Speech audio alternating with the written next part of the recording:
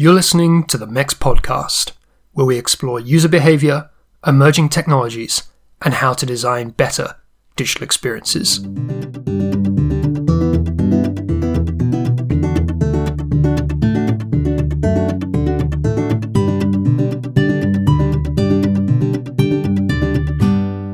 So I was always working on others people's services. Since I started, it was never my own idea. And after you work so many years developing really good skills in designing, I think many people are curious about what it's going to be like if you actually create your own thing. Can you create something that people really want? I think that's a great question to ask yourself as a designer. Hi, I'm Marek Pawłowski, founder of MEX, and that was Gil Kahana, co-founder and CEO of the products company Chattyfeet. As you might have guessed, Gil wasn't always in the business of running his own brand. Like many of you listening to this, and several of the guests that I've talked to in recent episodes of this show, Gil began his career as a designer, working in user experience roles for big companies like the BBC and then agency side, for some pretty well-known digital agencies on everything from projects for handset manufacturers to investment banks. And all of that changed a few years ago when several things aligned to inspire Gil to launch his own startup. And our chat on today's podcast is really the story of that journey, what it's meant for him as a designer, how he's embedded a user-centered approach in the business, and how he hopes to continue to focus his own role on design leadership as the business grows. Before we get into the interview, a reminder that our next MEX dinner is happening this week in London, Thursday, 21st of June. There are just 2 seats left at the table, so if you'd like an invite to come and join some of your fellow listeners to the podcast, designers, strategists, technologists, for a relaxed get-together over some good food, just drop me an email. It's designtalk@mobileuserexperience.com and I can send you over the details. Now I'm going to be back at the end with another kind of invitation for you, but for now, here's my interview with Gil Kahana. Hope you enjoy.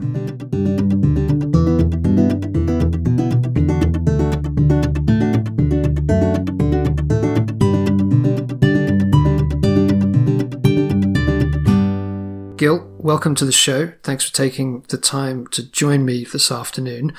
Now, I've got to ask you one burning question which I've had on my mind given the line of work that you're in these days. What socks are you wearing? Today I'm wearing Fit Mondrian socks, which is a design inspired by a famous artist. So if our listeners aren't already starting to think this is going in a strange direction, I suppose we probably ought to explain a little bit about why the socks are relevant. So Mondrian is one of the lines that you have for your Chattyfeet business, am I right? Yes, that's correct. I've been working on a brand called Chattyfeet over the last 5 years. And what we do is we help people to have more silly moments in their life by wearing funny character socks with names like Kate Middleton, Fitasso, Fit Mondrian that we mentioned before, or the Sock Father. And it lets you wear a different character every day.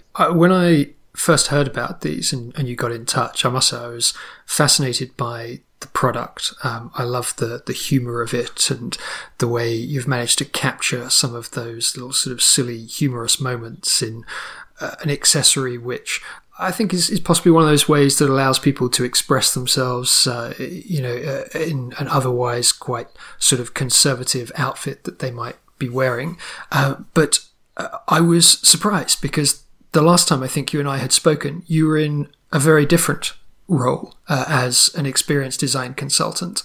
Now, if we go right back, I'm curious as to what kind of designer you set out to be, because it seems to me that you've ended up having, quite a dual career in many ways. You went down one path, but now you've ended up in a slightly different one. But if you go right back to when you were graduating in 2004, 2005, I think, Yes. What was the goal? What kind of designer did you want to be at that point? That's a good question. So yeah, I think I'm a very curious type. I always like to do different things. There wasn't just like one topic that I wanted to do for the rest of my life.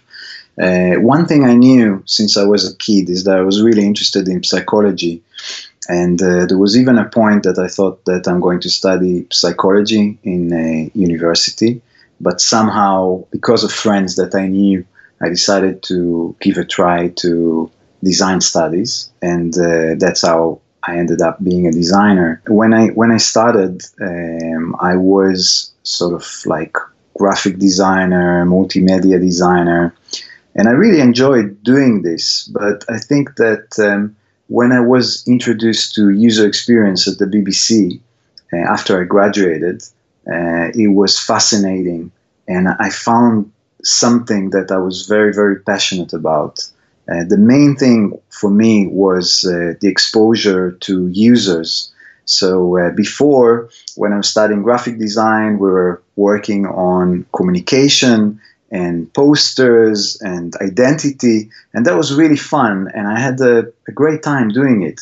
But the moment I understood that there is a field in design that deals with users' problems, talk with them, get insight, and let that affect your design, that was a brilliant moment in my career, and I just sort of liked to do that for many years. So I was working a lot on mobile applications. Even one very serious project was about redesigning a trading system. And I like this idea of moving between different missions, but the core was there, which was about understanding users. And was that something that your course at university prepared you for? Because I'm thinking, in this sort of era, I guess 2004, 2005 was when we were starting the MEX initiative. And I remember at that time that there was still a sense that user experience was very much something in its infancy, particularly within the technology industry, that a lot of the terms and practices that we sort of accept as being fairly standard these days weren't yet thought of. They weren't yet established. But when you were doing that course at university, were you able to take things from that and immediately start applying them into that role that you went into at the BBC? Or was it a case of learning on the job? It was actually learning on the job. When I was studying, I didn't know anything about user experience design. The course itself was much more based about design, and my final project was actually an interactive installation. But I was very lucky because when I was studying, I got this opportunity to do an internship at the BBC. And that was when I studied about user testing, which I didn't know much about then. But after I was doing the internship, I was able to combine some of these new methodologies that I learned and combine it into my final project. So I remember, even with this interactive installation, I ran a user testing session on that. And that helped me to see how it works with people, write some notes and improve it until I had sort of a product that I was happy to share in my final show. Interesting. What was the installation? The installation was called The Space Between Us. And that was another topic that was close to my heart, which was about communication between strangers. So my goal at my final project was to create an installation that would encourage people who don't know each other to communicate. And it was a motion tracking installation. So you could move around, and there was this series of games that you could play with silhouettes on the screen based on your silhouettes and the person who was standing next to you. I can share a link with you to how it looked like, so you can see it after. Yeah, that would be very interesting. We can put it in the show notes so that listeners can go and take a look for themselves. Okay, perfect. So once you had taken up that role at the BBC after you'd graduated, and presumably your final project and your portfolio was starting to impress people, what was the moment at which you started to feel that that sort of user-centered process was going to be something that was going to be central to your career. Was it right from the outset of doing those initial testing sessions at the BBC, or did it take a while for you to feel like this was actually going to be the thing that you were going to make your name doing? I think that on my first job, I really saw the value in working in user experience. I was very passionate about insights and making things that people could understand, because the world is full of unuseful stuff, and that was really frustrating for me. Whenever I encounter a product that I couldn't use, I always found it really annoying, and I didn't understand why people are not putting more care into these products.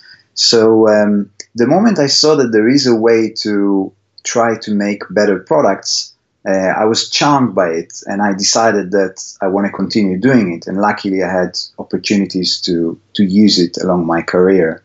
So I remember at the BBC, we were doing a project at London Zoo with giving people mobile phones and let them explore the different animals with getting some extra information on the mobile phone.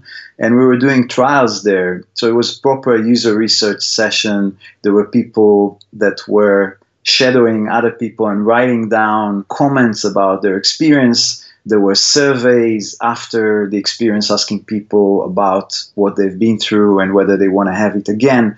And so I was introduced to a culture that was very much research-based, and I absolutely loved it. And I tried to convince people along my career about the importance of doing user research. The interesting thing is that I also took it forward with my current brand, with ChattyFit. And as I mentioned to you, before we started, we've conducted some user research in fashion hubs in London, so Camden Town and Brick Lane, for example. We were very interested to understand extra information about how people differentiate themselves with fashion. So we asked them a range of questions, and one of the most interesting insight was about that certain fashion garments allow you better expression. So if you think about coats, they're usually a little bit less expressive than garments like scarves and socks. And that was very critical for our understanding about what products we want to do. Socks, they are covered most of the day, so they allow you to show them only when you take your shoes off. And that was an insight that affected how we created our design and our product. And so, as you can see, I think that research is not for everyone. Some people find it a little bit boring, or they don't know how to ask the right question. For me, the first time that I was introduced to user research, something clicked. I think that I will never stop doing it, because I really believe that by observing people behavior, you can become a better designer. So if we go back just a little bit with ChattyFit, before you started doing the user research, at that stage, were you still unsure as to whether or not you were going to focus on socks as a particular product? Was it still open as to which particular garment you were going to go for? Like, what was the seed which got the idea for the brand going, and how did that then develop into the user research sessions? Okay, so the idea itself came at a friends gathering. So I really like cooking, and I always had friends over for lunch or dinner. And in one of these, we had a really good vibe. And I really believe that the greatest ideas come when you feel comfortable around people that you know. And then at one moment, I just lifted my feet in the air, and I could imagine that there's going to be a character on my sock. I think that not everyone got it, but I thought there was something there. And a few days after, I spoke with Umberto, who is ChattyFit co-founder, and we decided that it's a good idea and we can try it. So regarding a question about whether we knew it's going to be socks or not, this was our main idea. But if we were going and doing this user research and finding out that there is a fundamental issue with creating characters on socks, we might have changed it to something completely different. As I shared with you, that we also did some desk research, and we found out on YouTube that people were drawing characters on their feet and animating them. And that was, in a way, a validation to the fact that you can have characters on feet, that people can relate to this idea of having characters on their feet. So sometimes the research works in a way that you have an idea, but you're not really sure if this idea is really going to take off. So you're doing the research to ask the right question and validate whether your assumption, because my assumption was it's going to be fun and people would like having characters on their feet. But I could have been wrong, but because I was asking more questions and getting closer to the problem scope, it helped me to feel more confident about taking the socks idea forward. So you've done something which I think a lot of the people listening to this show, whether they share your particular interest in socks or not, will probably be a little envious of. You've made that leap from being someone who, over the course of a number of roles, was essentially in advisory, a consulting capacity as an experienced designer, but you've made the leap to create a brand of your own and to start shipping physical product of your own, which, you know, I think in all the conversations that I've had with people on this podcast, there's always that sort of underlying interest that a lot of designers have in doing something like that at some point in their career. But what was it that made you finally feel able to make that leap? Because, you know, it's something which I guess has got all sorts of implications, you know, career-wise, financially, you know, taking on the time and the challenge of a startup. Was there something in particular that convinced you that that was the moment to do it? Well, I think that it was almost like a natural evolution in my career. So I was always working on others people's services. You know, since I started, it was never my own idea. And after you work so many years developing really good skills in designing, I think many people are curious about what it's going to be like if you actually create your own thing. Can you create something that people really want? I think that's a great question to ask yourself as a designer. And as you said, I think that many people are interested in that. But the reality is that it is a very, very difficult thing to do. And just thinking about like funding and having the capacity to launch something like that is a very tricky thing. What really helped me was first my curiosity. I was very curious to see whether I can do it, and also that I had a sort of easier project to begin with. So after I was working in UX for many, many years, I had this opportunity to create a cookbook, because my hobby is cooking. And I was working with a friend to create a cookbook. And that cookbook was really successful and sold more than 30,000 units.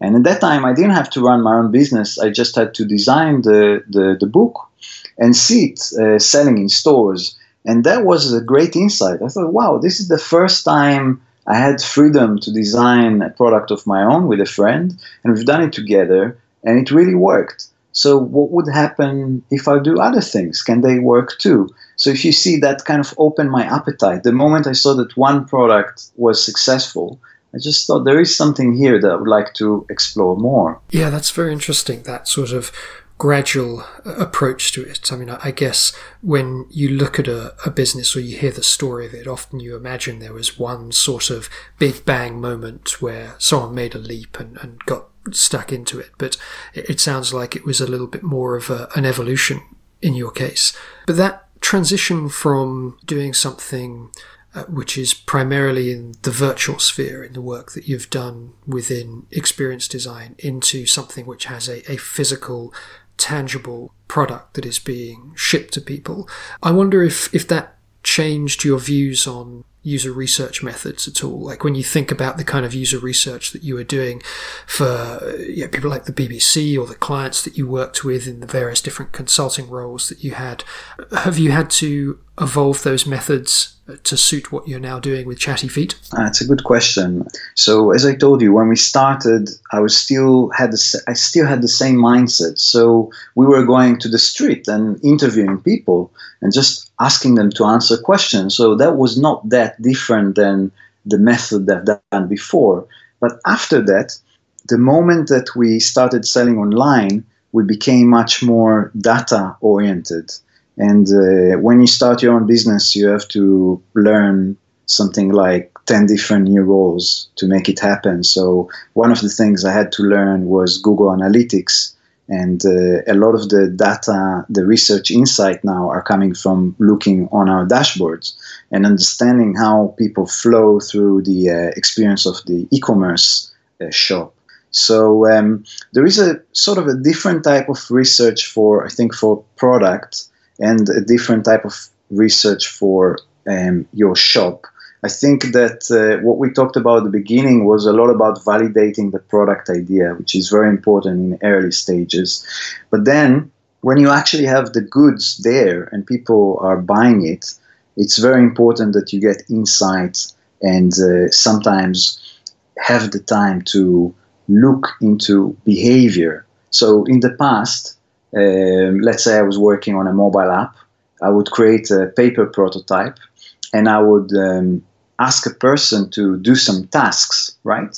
I'll go and I'll say, okay, here's a task. How would you do that? And I would observe how do they behave with a paper prototype. Now I have an online shop and I can look on some of these aspects via these dashboards.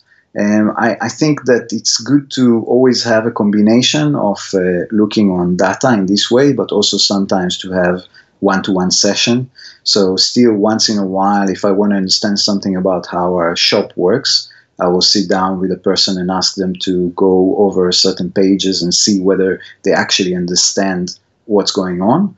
And another thing that really helps me now is emails, actually. So the moment there is a problem on our website, we tend to get people complaining about it.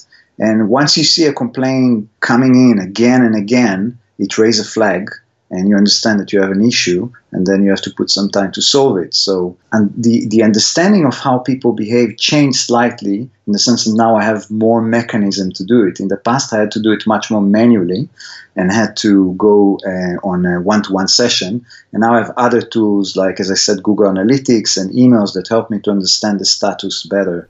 So have you given thought to how that scales as the business grows, and when you as the founder, a founder with a design background, are unable to spend as much time as you are now on doing that sort of iterative user-centered design approach to these different inquiries? Have you given thought to how you start to build a team up around that, how you start to scale that process if the business does take off and start to grow substantially? Yes, so I think this is something that every business needs to consider. In the process. When we started, we had much more freedom to do the process as we want to. And the moment you grow and you have a lot of admin processes on your table, and you have to do things in a little bit of a different priority, I would say. The thing that really helps is building a strong team. So what I know very well is the things that I really want to do in ChattyFit. I'm very passionate about design. I'm still very interested in user experience. So in a way, even if the business is going to be very big, much bigger than now, I would still like to be involved in these processes. So in order for me to be able to continue doing it, in order to still be a user-centric business, what you can do is you can have a team that helps you with the other things that maybe you think that you've done enough of. So, for example, I know that with sales, there are people who can do that better than me. With marketing as well, there used to be a time that I had to do these roles by myself too. But now, it's time to delegate some of these activities. And I think it's Richard Branson who's always saying that it's a good goal to find people that can do some of the things better than you. And I really believe in that. I think that running your own business forces you to do much more than when you're working in an office job. But it doesn't mean that you need to do these things forever. There is a moment when you're growing that you need to decide what kind of things you're really contributing well to the business and what kind of things you need to let go of. And I'm still, I feel the same about user experience design as, 10, 15 years ago. It's something I really enjoy. So even if the business is going to be much bigger than now, I think that I'm still going to be part of that. Yeah, that's interesting. And I mean, you mentioned Virgin there, I guess, as an example of a business where the leader ends up having a continuing sort of ongoing role in the creative development of the company as well. But are there others that you look to, other businesses that you have inspired you along this way, where there's that strong design lead from the founder of the business? Because it seems to me this is becoming something which is a little more common these days. If you look back a few years ago, the idea of a designer being a founder and a CEO of a business wasn't all that common, but now there seems to be a growing appetite for that. I mean, are there particular ones that you're following and looking for tips and inspiration from? Well, there is just, I think, a culture that I'm inspired more than specific businesses. So I always liked small businesses, and I always felt that very large businesses sometimes can lose the human aspect of running a business. So for me, actually, small is beautiful. And when I see other small businesses that keep their integrity even when they're growing, that is very inspiring. So I remember being inspired by 37 Signals, talking about how they run their operation.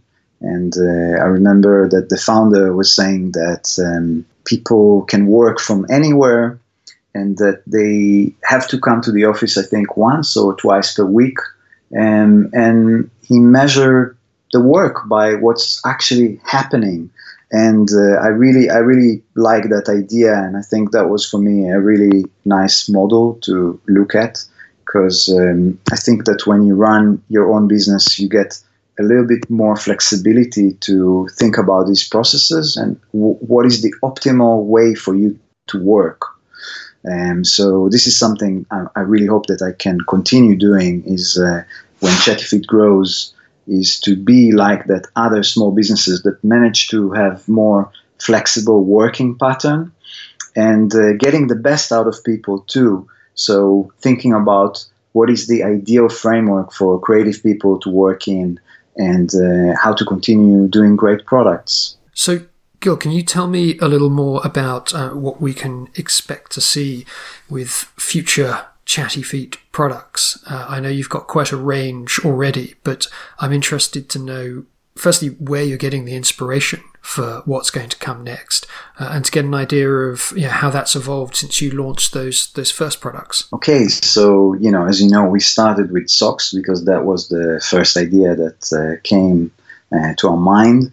But then what's important to understand that our bigger mission is to make the world a more chatty place. And what that means is to encourage people to have a more silly life, to be inspired to play a little bit more than what they're used to, because we believe that as you're growing older, there is less and less opportunities to do so. And so the answer to that is that Chatifeet can become almost any type of product, but before we decide on what's coming next, we research quite a lot what is the meaning of the interaction with product. So I can share with you that we are very close to release iPhone cases. That's going to be our next product. And one of the things that we do before we decide on something new is we will do some prototypes of that new product and think about what would it mean when people interact with it, when they show it to other people, and what are the opportunities in terms of silly moments. So if you think about the iPhone case, when people are speaking on their phone, you will be able to see a character, and that will spark certain type of engagement.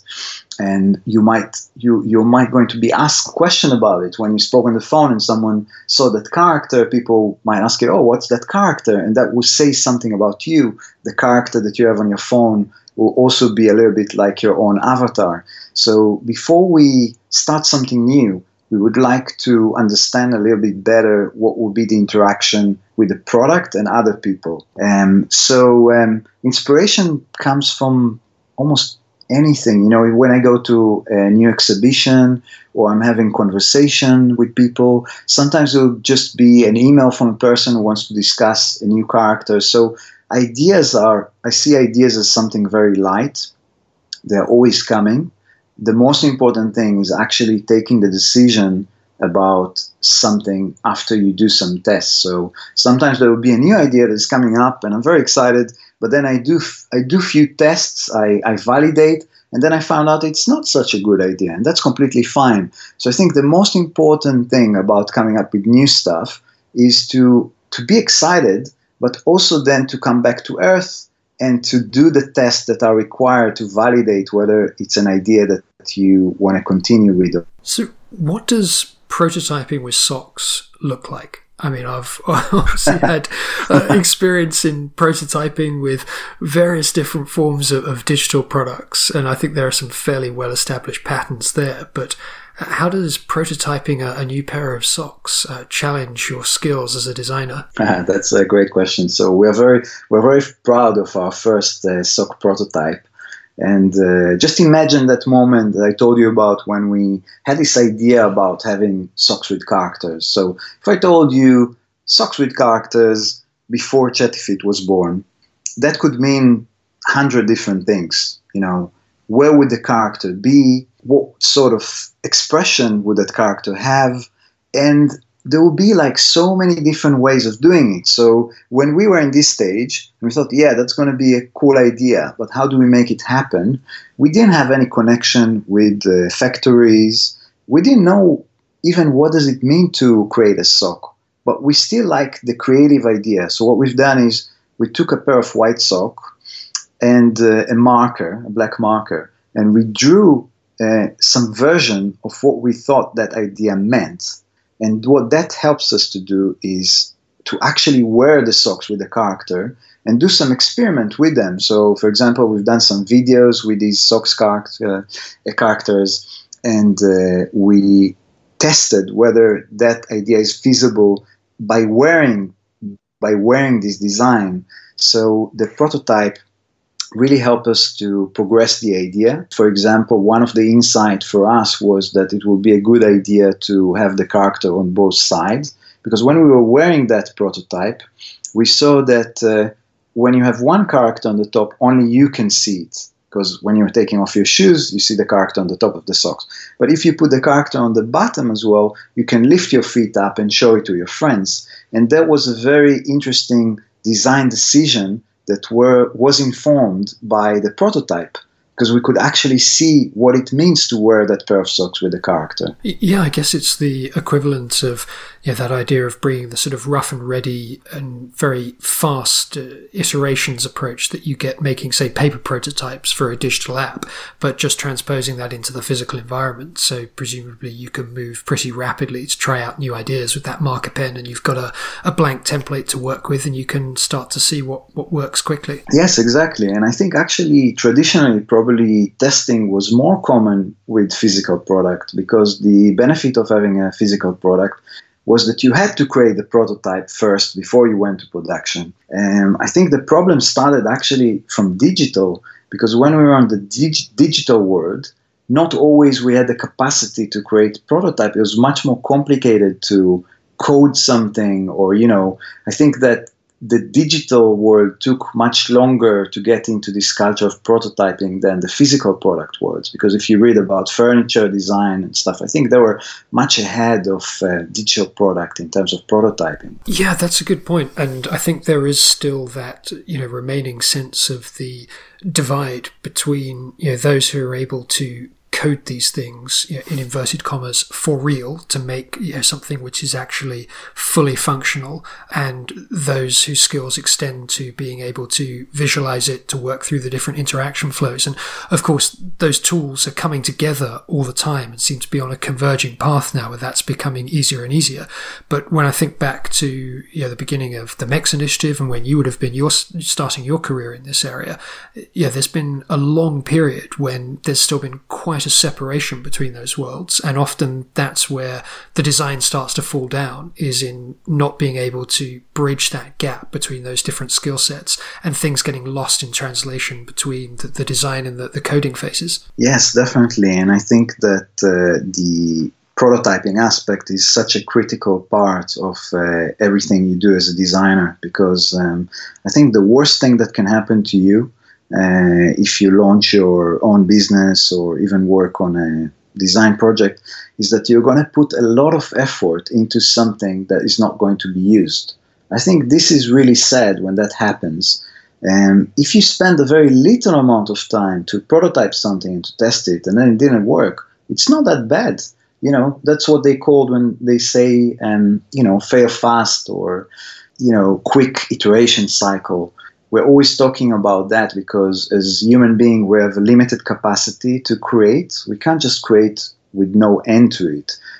I think we like to create something, and then the joy is when you created something that can actually be used. So if you are going to put a lot of effort into something that's not going to be used at all, eventually it's starting to be very frustrating. So I think that it's a very good idea to constrain the amount of effort so you're doing enough that you can test what you're doing and then inform your decision whether it's worthwhile to continue or not. Well, that perhaps goes back to something you said earlier about the core of the brand and that idea of wanting to encourage people to have conversations and interactions off the back of these products that you're creating. And, maybe that is an ongoing source of inspiration for you. I don't know whether you hear directly from your customers about what sort of interactions and conversations this has prompted for them. But looking at, the fun and the humor in some of the things that you're doing, you can imagine that these probably are having quite an impact in people's lives. And I'm curious to know whether you get to hear those stories from customers, either informally or during the sort of user research sessions that you're doing. Yeah, no, definitely. I think the best platform for that is actually social media. So I think the best days for me is if I see someone sharing a photo of Chatifeet on social. Sometimes they can say things like, oh, I had a bad day, but I have Chatifeet socks with me and they're smiling at me. And it has a positive impact on people's lives. That is a very inspiring moment. And this encouraged me to do more. And luckily, I think we're getting quite a lot of those. I mean, there are some photos of even families wearing the socks together and expressing a lot of joy while they're doing it. So that's definitely something that makes me very happy when I see it, and also inspire you to do more. Have you been surprised by the type of people that are buying the socks? Are they different from the people that you expected and were targeting when you first launched the product? Well, when we started, after our first collection, we didn't have a lot of money. And we wanted to do the second collection, but it was a bit of a challenge. So we decided to do a Kickstarter project, and we managed to get £7,500, something like that. But the most important thing about that Kickstarter project was understanding a little bit more about who actually buys Chatifeet. So what we saw was that from some reason, illustrators and puppeteers had better reaction to the project than others. And at that time, there was not much. There were about 4 characters, and we pitched to have another 4. So you can imagine, they saw it like emerging brand.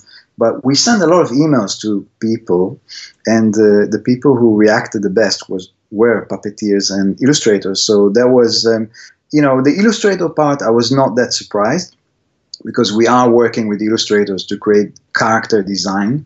So it's quite natural that illustrator would like our designs. But with puppeteers, there was something a little bit more surprising, because I didn't know whether people who are doing puppets would actually think that characters on the feet is a good idea or not.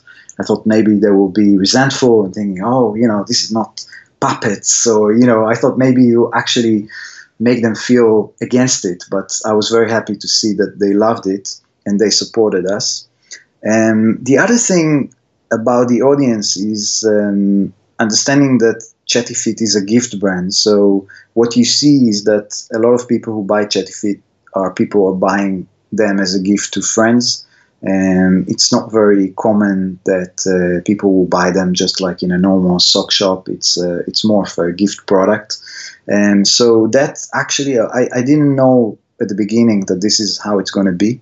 So that took some time to understand. And as we spoke before about the Google Analytics dashboard, that also helps you to understand better who actually buys ChattyFit. So, I mean, I think as a brand owner, you have to understand who buys it. But in a way, it doesn't really matter to me that much. I need to know who. But then, I was not that surprised, say, if one group buys it and the other one is not. It's not something that worries me. It's just something you need to be aware of. Has that dynamic of it being primarily a gift-driven business changed how you approach the design of the e-commerce? Yeah, so that actually has an impact on product description and SEO. So the moment we realize that we're a gift brand, we have researched keywords that are connected to gift buying, and we change the way we write about our products with terms that are relevant to people looking for gifts. At the beginning, our texts were completely random, and they were more like a sort of a comedy sketch. But the moment we started to learn about the audience, we had to change it and to be more relevant. So the results are that ChattyFit will come up higher in the result when, say, people are looking for a gift for artists or anything like that. What does the path forward look like, Gil? Because it seems that you have had quite a few different avenues to the different ventures that you've been involved in your career. You've had time with agencies, you've had time working with large brands, you've now created a business of your own, you've had the experience of writing a book. Are there things left that you haven't yet had the chance to turn your hand to that you want to try, or is it all focused on ChattyFit for the foreseeable future? Well, at the moment, I'm very much into ChattyFit as a brand, and there's still so much stuff to do. So I would say definitely for the next years, I still want to continue doing it, and I'm very passionate about growing it. But as you heard about my personality, I'm a very curious guy, and I don't think that ChattyFit will be something that I do for life. I think that for these years, I can definitely learn a lot about it, and I really enjoy hiring new people to help with this mission. But there are other topics that I was always interested in. One of them is what I spoke with you before about is the social aspect of people, say, in public spaces. I was always fascinated about how to encourage people to connect, even without knowing each other. So that's another topic that I like, or with cooking as well. I've done one cookbook, and I'm sure that in the future there's probably going to be more cook-related projects, because it's something I really enjoy. About a year ago, I did a bread-making course, and I started baking my own bread. So I have lots of interests, and I just hope that I will have enough time to get exposure to other things that I'm interested in. So if you think about some of the people who are likely listening to this episode and are getting inspired by the way in which you've been able to create this product business of your own, where do you think people should start? If they're coming from the same sort of background that you are as a designer, and they're thinking about putting their big idea into practice and launching a product business of their own, what's the starting point? What's the one thing you'd recommend they go and do before they do anything else? Well, I think the starting point should be passion. So I don't think you can really start something without having love towards an idea.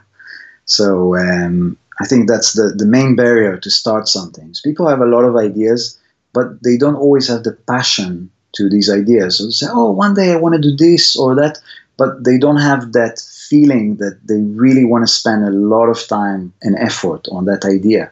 So I think the first thing is finding that passion, is understanding what is it that you can really bring value with.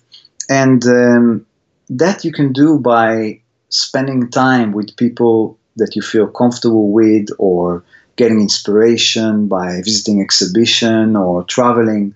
You never know when that moment of this idea that you love will come, but I would just encourage people to put effort into getting into this mindset, because otherwise it will never come. So you need to ask yourself question, where do I feel comfortable with finding new ideas? Who are the people that feel comfortable talking about new ideas? So this is, I think, the first barrier to overcome. And then the second one, which is not less important, is the commitment. Without commitment, it's just not going to work, because usually ideas, you might have to spend about 5 years until they become serious enough. And some people have ideas that they're willing to spend a week about, and that's it. And it's not interesting anymore. So commitment is super important. When we started, we decided to meet once per week. And that commitment of meeting for a few hours per week was what made it happen. Because sometimes our friends would say, "Oh, do you want to go for a drink or do that or do that?" And we said, "No, sorry, we can't. We have to do something else." And we were united in this decision that our meeting is more important than other things for a very long time. So yeah, I think these two aspects are the most important, and what I would recommend to everyone who wants to start their idea to focus on. Well, I imagine that people will no doubt have been somewhat inspired by hearing this story from you, Gil. And if they want to see the results of where that passion and commitment has led for you, where's the best place to find out about what you're doing with Chatty Feet and these new products that you have coming for the iPhone cases? So the best place is chattyfeet.com, which is where our online shop is. You can also follow Chatty Feet on Instagram. That's where we post photos of the socks in different places. But also, if you're in London, you can see them in Tate Modern, the Science Museum, Barbican Centre, and National Portrait Gallery. And if you're in the States, you can see them at MoMA Design Store. Well, that's good to know. I think I now have a new mission on my next visit into London to go and search out some of these and try them on for myself. But thank you very much for taking the time to come on the show, Gil. It's been fascinating to hear about this journey and the path that you've taken through experience design and on to creating a business of your own. And I do hope you'll keep in touch and let us know how it goes. Thank you, Mark. It's been an absolute pleasure.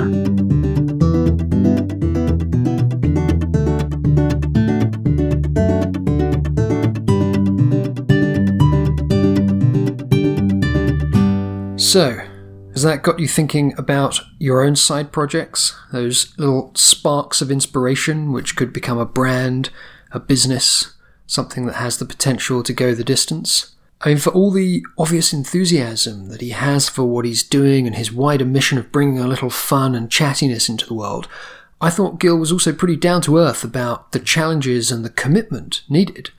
But he's one of a number of people that I've spoken to on this show who have taken their design skills and applied them to making their startup succeed. My previous guest, Sophia Svanderson, episode 48, is doing it in healthcare. There was Eric Kim at Modo Labs, Craig Bryant at We Are Mammoth. There's a bunch of different episodes that you might like to go back through in the archive if you're looking for that inspiration you need to make the leap yourself.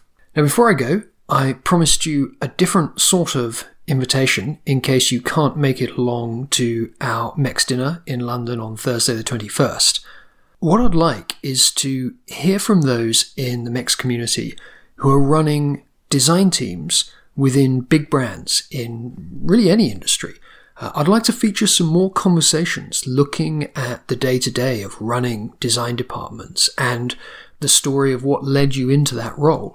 So if that sounds like you, and you'd like to come on the show to talk about your work and your career, then just drop me an email. It's designtalk@mobileuserexperience.com, and we'll see what we can do to set it up. Don't forget, there are show notes at mobileuserexperience.com with links to everything that we talked about, and I'll be back soon with more. Thanks for listening. Goodbye.